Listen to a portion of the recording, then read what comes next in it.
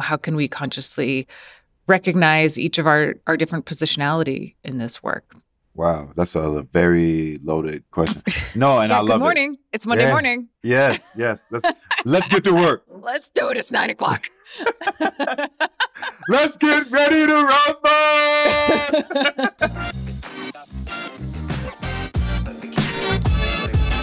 Welcome, fam. This is Courtney Russell Jr., and I'm here with my co-host, Emily Browker. Welcome to Humanize. We are two Americans with totally different backgrounds and life experiences. We're coming together on this podcast to dive right at the heart of the three things that shut down tough conversations about race: culture, power, and ego.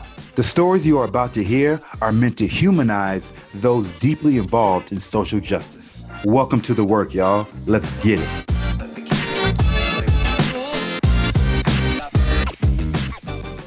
What's going on, Humanized family? This is season 4. We are truly blessed. Such great episodes. So if you haven't listened to it, you're missing out on greatness. I'm just going to be honest with you. So catch up, get on this train towards freedom. And so we can all go there together. As usual, the disclaimer is get the permission for individuals that you're trying to really unpack white supremacy, racism, and things of that nature with, so that you both can feel respected during this process. Without further ado, Emily, let's get to work, man. How you feeling today? I'm okay. This month has been crazy. Just kind of like hold on to your seat. A lot of work. I'm trying to have July be a little bit more mellow. So I had to like put all the work in June, which might have not been the best idea, but we'll see how it goes. We'll see how actually taking a little bit of a step back in July goes. So, awesome. Okay. We just got to get through the end of the month. How about you? It's been going well, just chugging along with this activism thing. I'm really passionate about it, really understanding the ebbs and flows and understanding, man, even a little bit how individuals who were in this fight back in the day felt.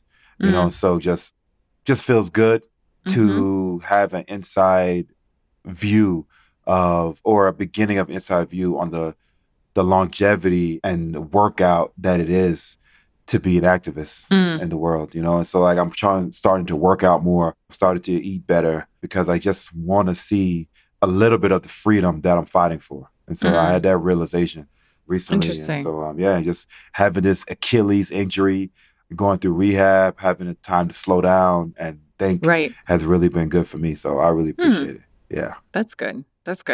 And we're recording on Juneteenth today. Yeah. And you were at an event yesterday in Longmont, Colorado. Can you tell me about it? Oh, my God. So one of our illustrious guests, Ms. Chiquita Yarborough, she's a councilwoman in Longmont, and she led the very first Juneteenth celebration in Longmont yesterday. And it was epic. It was amazing. What was it like? I was blessed because I'm working on a photography and videography company, and she allowed me to work on that craft there and just document the whole experience. And so she asked me to come and just work on it and take pictures and videos, and I did, and I loved it. I loved everything about it.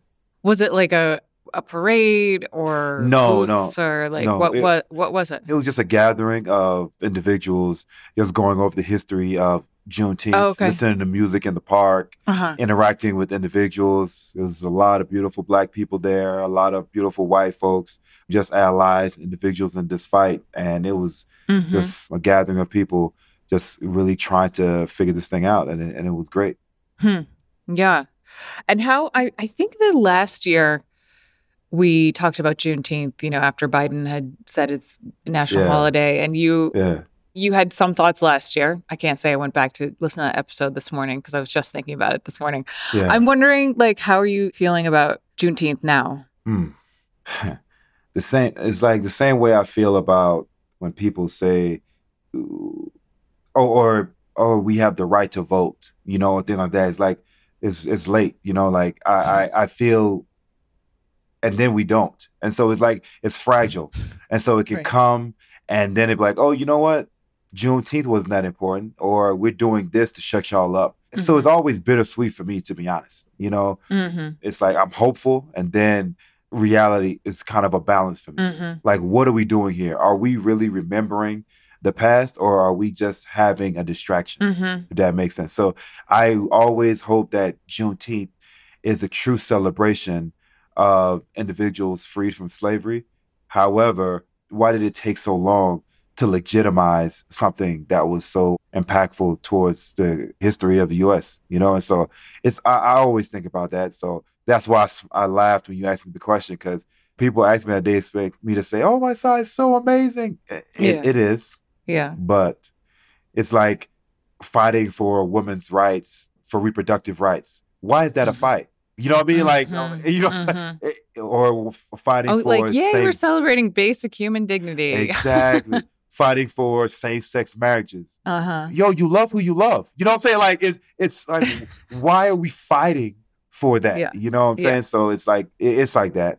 Yeah. Yeah. So that's I'm why. curious how it's gonna, like, the culture and vernacular around it is gonna evolve, because it's gonna come into, like 4th of July is like fireworks. Yeah. And like, what is this going to evolve into? I mean, it could be something great, but like, what is the tradition going to be on Juneteenth? And who's going to decide what that is?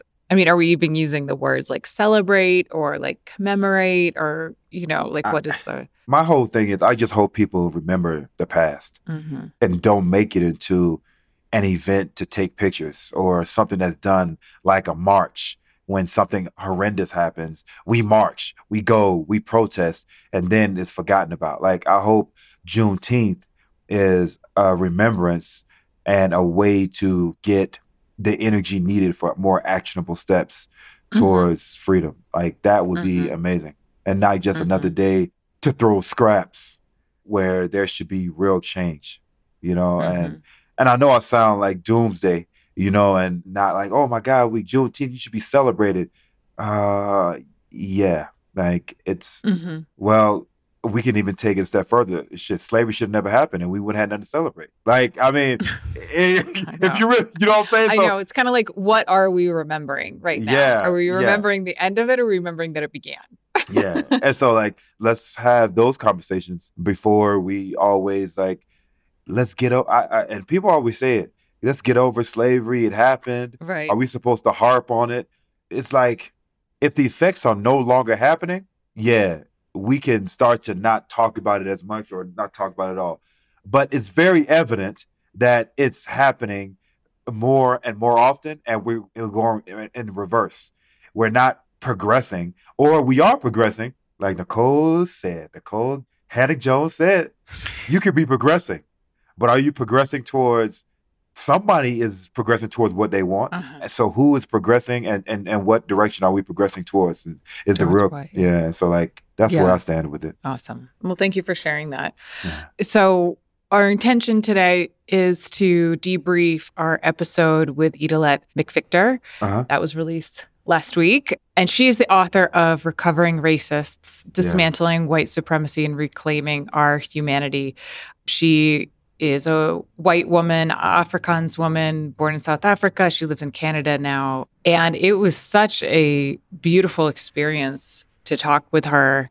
I mean, she's such like a embodied person, speaking from her bones in a way that, I mean, I really do feel like this is the work. It's not just like awareness of issues. It's like really letting in the realities of the legacy of white supremacy. And I was just really touched by her episode, and I have lots that I want to talk about her episode. Yeah. So, okay, here's one thing. This is actually, something that was brought up in the episode, and something that I've been wanting to talk to you about forever, and we just haven't had the time to do it.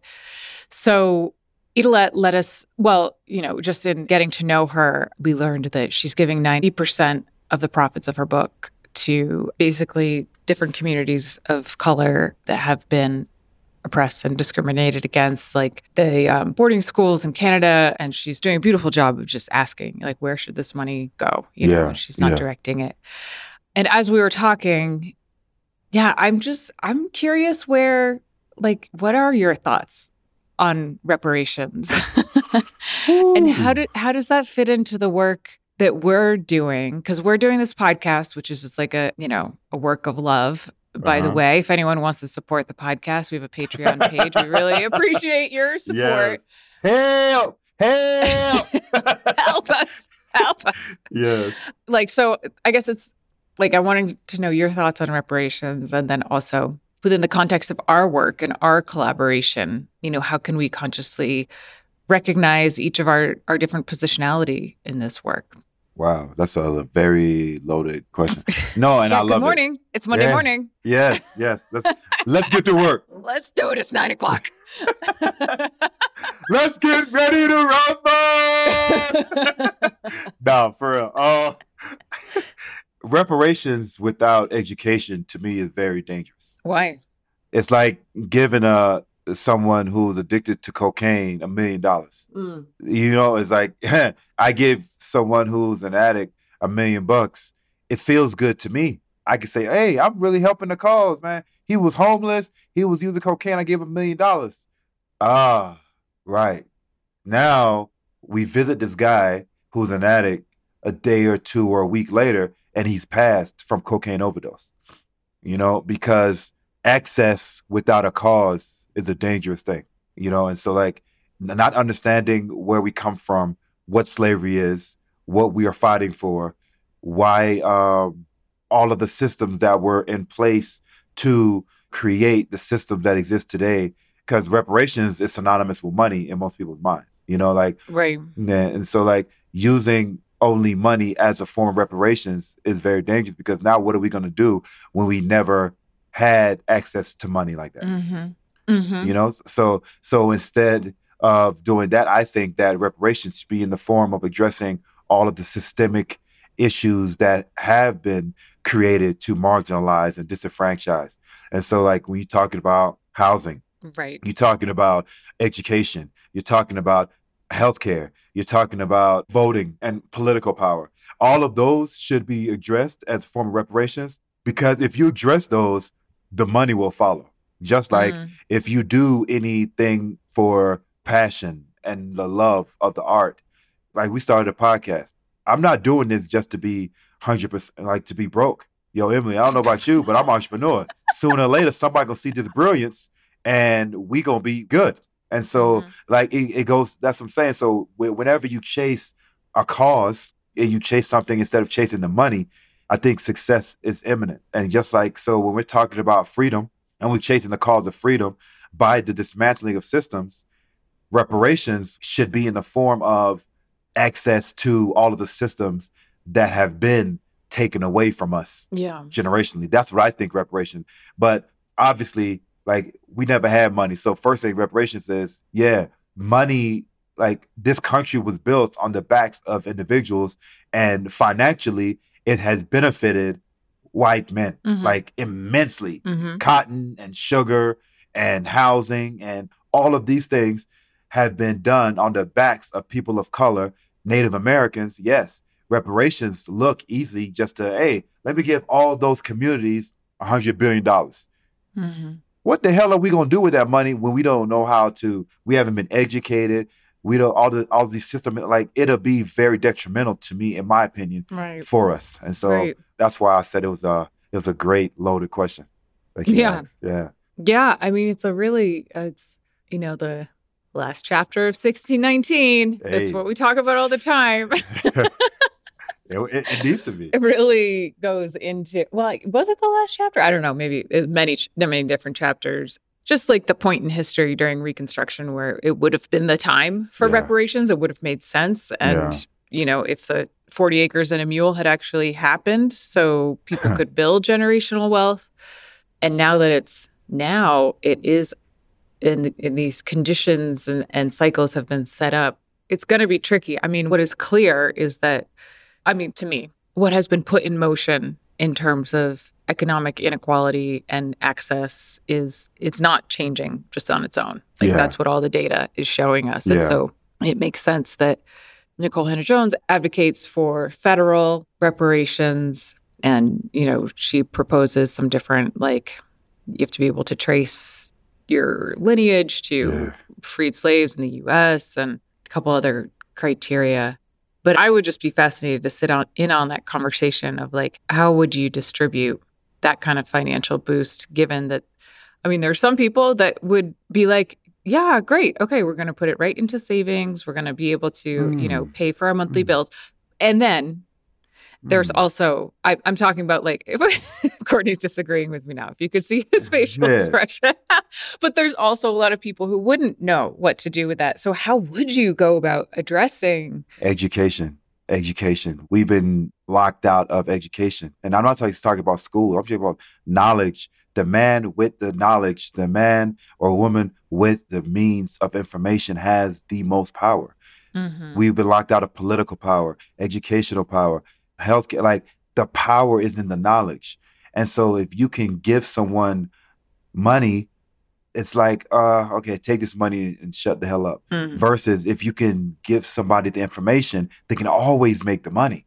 So your model is much more like, use that money at the federal level to go into these programs that would then 100% address some of the root causes rather than giving individual reparations. Yeah, because we don't know. I don't know I'm just learning how to balance the checkbook, and I'm educated. I don't know how to do taxes and trade stocks, and like, there are high school students that know how to trade stocks, and I don't.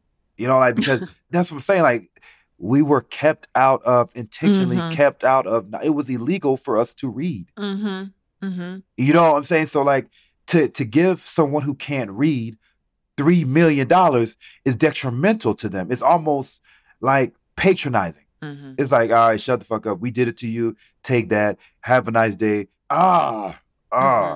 It's like when someone says to like an NBA star, shut up and dribble. Mm. It's like, dance for me. Entertain me. And take this money so you can't complain about you don't got like. And then while he's given $100 million, the man who owns the team is making $5 billion. Yeah. Like, he's laughing at that. He's like, oh yeah, shut up, entertain me. Like, I need the $5 billion. I want to be that guy. Mm-hmm. I want to be the creator. And again, I could be the outlier. I could be the crazy man and some people are like, yo, dude, fuck what you talking about. I need the $1 million. And I'll figure it out. Mm-hmm. How you gonna figure it out? Mm-hmm. Give Brooklyn all the ice cream in the world. Not a good idea. Not a good idea. All right, she'll feel good for a second. Yeah, that's what I'm saying. That's what I'm telling you. Interesting. And then my second question was around, the work that we do, and this is something we've talked about off air a little bit, just around like my positionality as a white woman doing this work. And what are your thoughts of? What do you mean? I don't know. There are too many different topics. No. You mean like, as a white woman, what should be your role in reparations? I mean, no.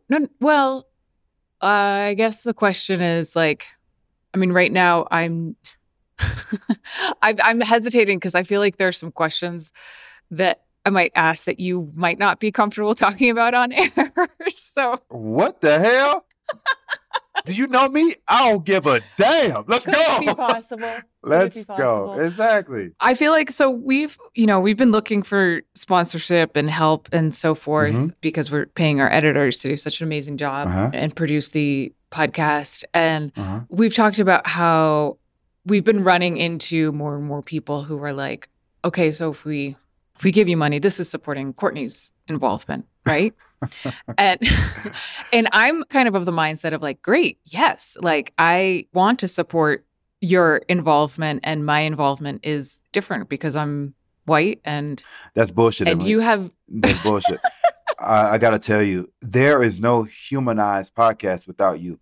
So yeah, it feels good for guilt-ridden white people to say, I am here only to help Courtney. And that shit sounds good, but no, it's here to help us. There is no freedom without us. I'm not the only one that's going to be able to walk and progress towards freedom without the help of you, And so like, I hope I did, how can I say it without, I'm not sure. I hope we're fighting our edges today. Yeah. No, I'm trying to say it in a way where it doesn't offend anyone. but also I can't not speak my truth because I don't like it when people are, I don't like being exploited, and I don't like being a hypocrite and emotionally exploiting someone else, if that makes sense. And so whether I'm talking to a slave owner or descendants of slave owners or just white people who don't, or someone who doesn't look like me who feels guilt, like I will never say, because of what you or your ancestors did, give me money. That's not how I work. I'm not trying to place blame. I'm trying to have a conversation and gain understanding on this thing that has affected people that look like me. Mm-hmm. So it's less about you and it's more about us. Mm. It's less about me and it's more about the collective. Because there is no freedom without us all understanding our role in what it takes to be free. Mm-hmm.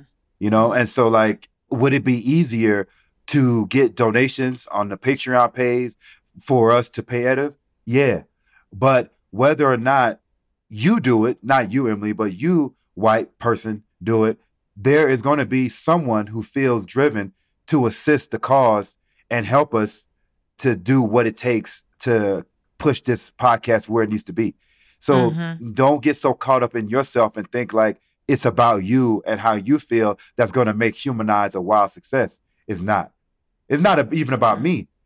Like, it's about what I have to do every day to show up for Emily and to make sure that Humanize is the caliber of a podcast that it should be.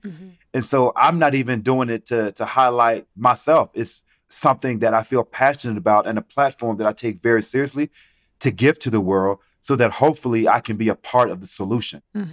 And so, like, if it's not about me and this is our podcast, it's definitely not about a person that's going to give to us and feels like guilty and feel like this is a part of a reparations thing. At the end of the day, I feel very driven towards making sure that we are in the right position to be the solution. You know what I mean? Like, I just want to be the solution. That's it. No matter what that looks like. Yeah. I do feel, though, that like our emotional labor going into this podcast is different. You know, so that's, you know, kind of making the case for the funding to support your emotional labor because it's different. But this is not my podcast. Yeah. That's what I'm saying. Like, it can't be for me. Like, this is that sounds crazy. Like, we gonna fight now. Like, like listeners. Emily and I have the gloves on. It's a good thing we're not in the same room. Oh, what you mean? What you mean? No, man. Like, I don't want you to feel like you're doing me a favor or you like we both. I don't feel like I'm doing you a favor. Okay. I don't feel like I'm doing you a favor. I feel blessed to be in a company of brilliance as we are doing this podcast together. And I appreciate it every time that we're able to bless our listeners with the content that we bring. You know, I feel truly blessed. Okay. And so this is for us. Well, you know, we're not really raking in the millions yet, but it's coming, though. It's coming. Maybe if there was a point where we broke even, we can revisit this conversation because, you know, money changes things and let's just stay conscious and deliberate about it. But as of now, we're just paying, you know, going into the red. So look what Idolette has inspired with her episode. You know what I mean? Like, yeah, she did that. Like, yeah. Okay, so she said something else that I had asked her to, like, create a picture of what it was like growing up in South Africa apartheid. And she said, she put a disclaimer on it and basically saying, you know, I acknowledge that what I'm saying can be painful, so I just encourage people to take care of themselves. Can you describe, like, paint a picture of what apartheid South Africa looked like and what your experience of that was and what helped you kind of open your eyes to a missing part of your soul? Right. So, and I'm going to give a white perspective. Yeah. Right. And I also want to be mindful, like, you know, because this is hard things, right?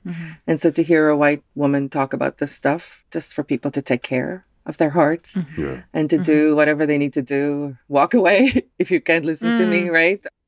You know, my reaction to her saying this was like, wow, thank you. but really what was going on inside was, holy shit, should I be constantly putting that disclaimer on myself? And it has me thinking of, so I've kind of been inspired by Ibram X. Kendi's work saying that confession is the opposite of racism and just being really honest and vocalizing that. And I've tried to really be honest about my experiences of white supremacy, conditioning and thinking and racism. And I'm like, God, a lot of the stuff I say could really be horrible to listen to for BIPOC listeners if they, I mean, I think that you appreciate, like, we've set up a certain dynamic where we're like just trying to be as honest as possible. And we've put the disclaimer on the episode.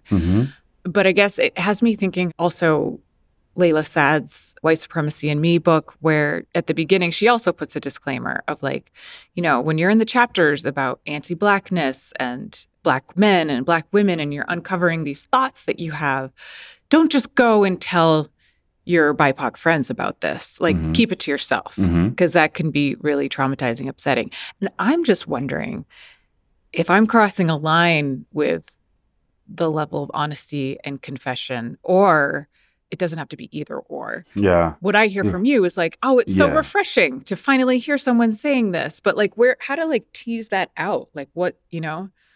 You're asking a cultural question. Like, I'm not a monolith. I'm not every Black person in the world, in this country. So, however, from a cultural standpoint, you know, like, for the most part, Black people love honesty that I've encountered, that I've known, where I come from. You know, like, it may hurt. A lot of times, white people that I encountered really are not confrontational. And people of color are confrontational. And so you hear things like, can I have a courageous conversation with you? I don't even know what that means. You know, like, yo, just talk to me. You're like, just what? Honest conversation. Yeah, not even, like, conversation should always be honest. You're like, if you have to ask me, can I have a honest conversation with you, or a courageous conversation? Right there, a red flag is up in my mind. Like, yo, you about to start some bullshit. That means every time you talk to me, you've been lying to me. You know what I mean? Like, right. You know? It's like, yeah. And so, every other time is not courageous or honest. Well, it's that whole like emotionally restrained versus expressive culture. You know, there we go. White people being more emotionally restrained. Exactly. And Exactly. And so now we live in a culture where everything is so offensive, and I'm worried more about the label than the actual work being done, or I'm more worried about the semantics than the harm that's being done. And I don't care about semantics. What I care about is what harm is being done. Like, when we're talking about pronouns, 100%, I want to respect that pronoun. However, I don't want you to feel so disrespected by me by saying a wrong pronoun. Let's have a conversation about the pronoun so I can learn. Or if someone's more concerned about the term LGBTQ plus A++, but you're disrespectful to the culture of LGBTQs, like, that's more concerning to me. If a person says the right vernacular or BIPOC culture, but is prejudiced as shit, that's more concerning to me.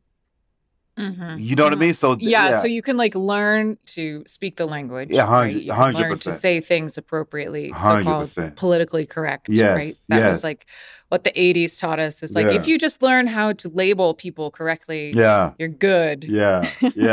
But then we learned, you know, through the years since then, like, not quite enough. Exactly. That's not going to bring us across the finish line. Results matter. Results matter, not great speeches. This is a different day for active, like, back in the day. And even empathy matters. Empathy matters, 100%. Yeah. You know, and so, like, if you given, like, I heard Nicole Honey-Jones say this: I don't believe in hope. And you know me as a person, that's hard for me to hear, because I'm always believing. You're all about hope. I'm all about hope. But I think we were saying the same thing, because I believe in hope to the end of, like, actionable steps. Not just me talking hope and then going to bed. Like, I am hopeful for tomorrow, but I got to work today to make sure the shit that I'm hopeful for is manifested. Right. You know what I mean? So it's not just thoughts and prayers. No.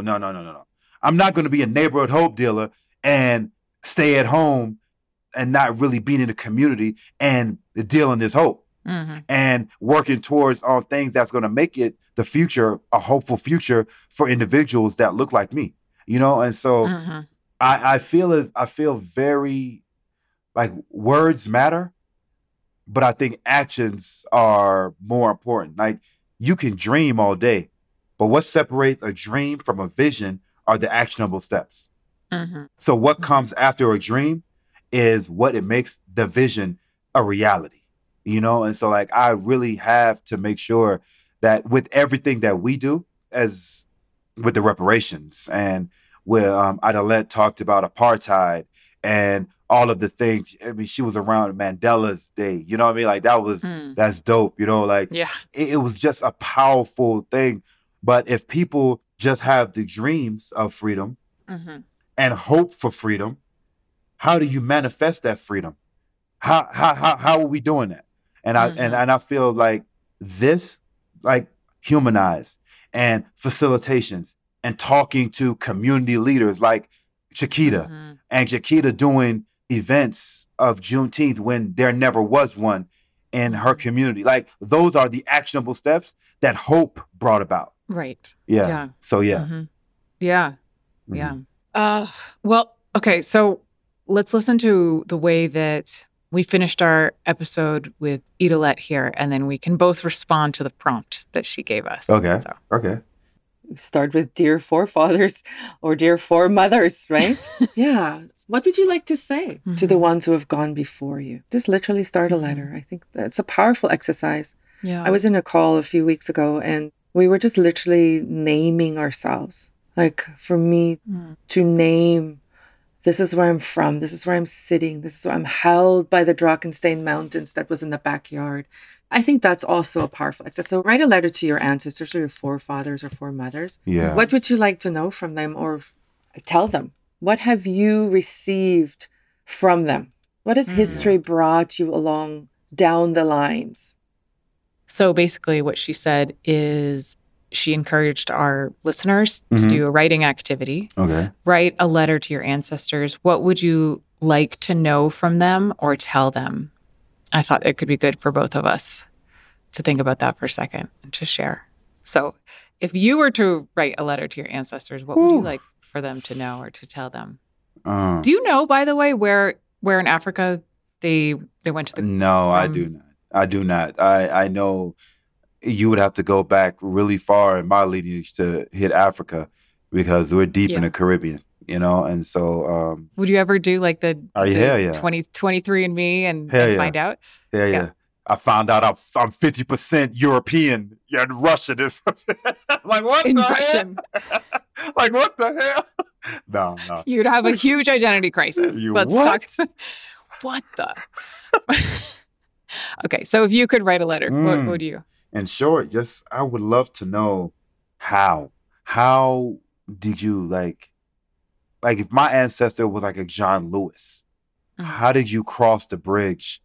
How were you on the bridge that day and saw police officers running towards you and not run back like, yo, fuck this, I'm out? What gave you that strength? If I could go back to Malcolm X, and see him the day he died as the gun was pointing him at his speech, like what was going through his mind? Like, shit, was it like, is it worth it? I prepared for this. You know what I mean? Like, this is what I'm willing to die for. If I could go back to like a Mandela, and as you sat in prison in your own country, like, you know what I mean? Like, how did that make you feel? Oh my God. Like, this is a great question because I've always thought about, the more I got into activists, like, why am I fine for people that may kill me? Like when me and David go into communities and we're there, we're speaking or like we could die because poverty has created such a fucking monster that people are not seeing us. They're not seeing the love. They're seeing opportunities to survive, And so white supremacy is the type of monster that creates illusions or delusions in people's minds that they're willing to kill their own children to survive. You know what I mean? So it's like, are we willing to sacrifice our lives? And I keep coming back to, hell yeah. It's only hell yeah. It's the only way I got it. If I'm gonna be taken up out of this, I'm gonna do it. I'm gonna do it for my people, and possibly by my people. You know, and so like that's the kind of questions I would love to like. What's going through your mind at those moments of immense pain and courage and yeah. Well, how about you?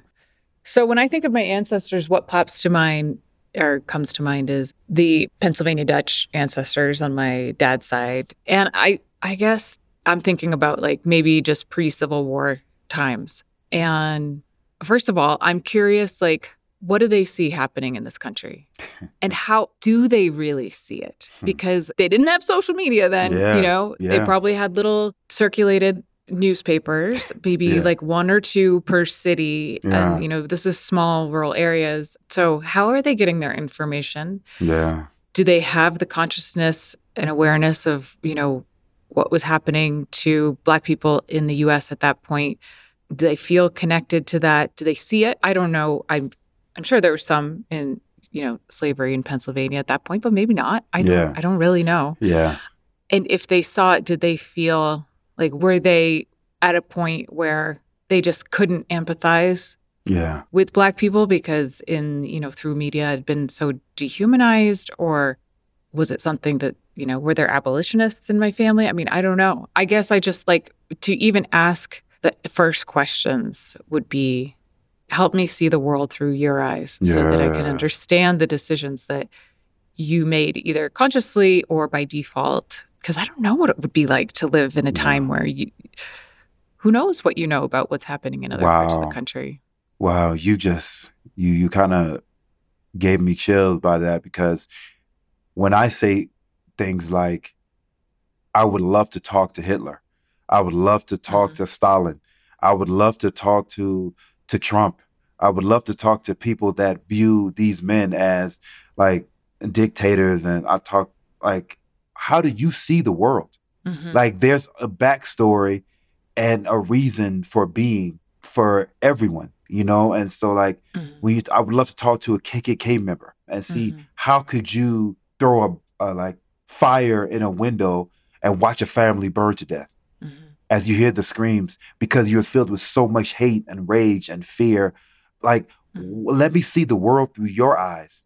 And I don't agree with rationalizing your behavior. Yeah, you know what I mean? Because everyone acts rationally from their lens, right? Yeah. That's amazing. It's justified. Yeah. Yeah. So I think I'd ask those questions. And I tried to search through Ancestry.com, but, most of what I got is like, this is a person in the census. Yeah. I mean, I guess they were thought of as citizens. Know that. So. Yeah. Wow.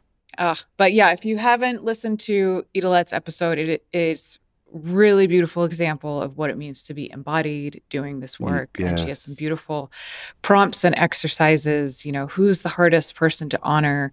How do I sit in the circle of humanity? Things like that. So it's a beautiful episode. So thank her for coming on. And Courtney, thank you. Oh, man. Thank you so much. I really appreciate Idalette. I really appreciate you. I really appreciate this work. Yeah. I'm always looking for things to give me more purpose.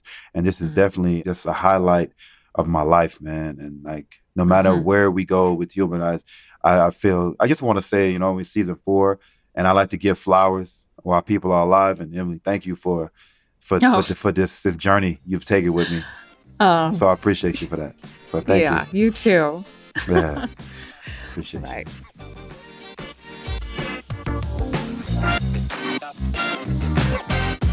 Thanks for joining us on this episode of Humanize. Please remember to like and subscribe to our podcast so you don't miss an episode. Join us on Instagram or Facebook to continue this conversation at the Humanize Podcast.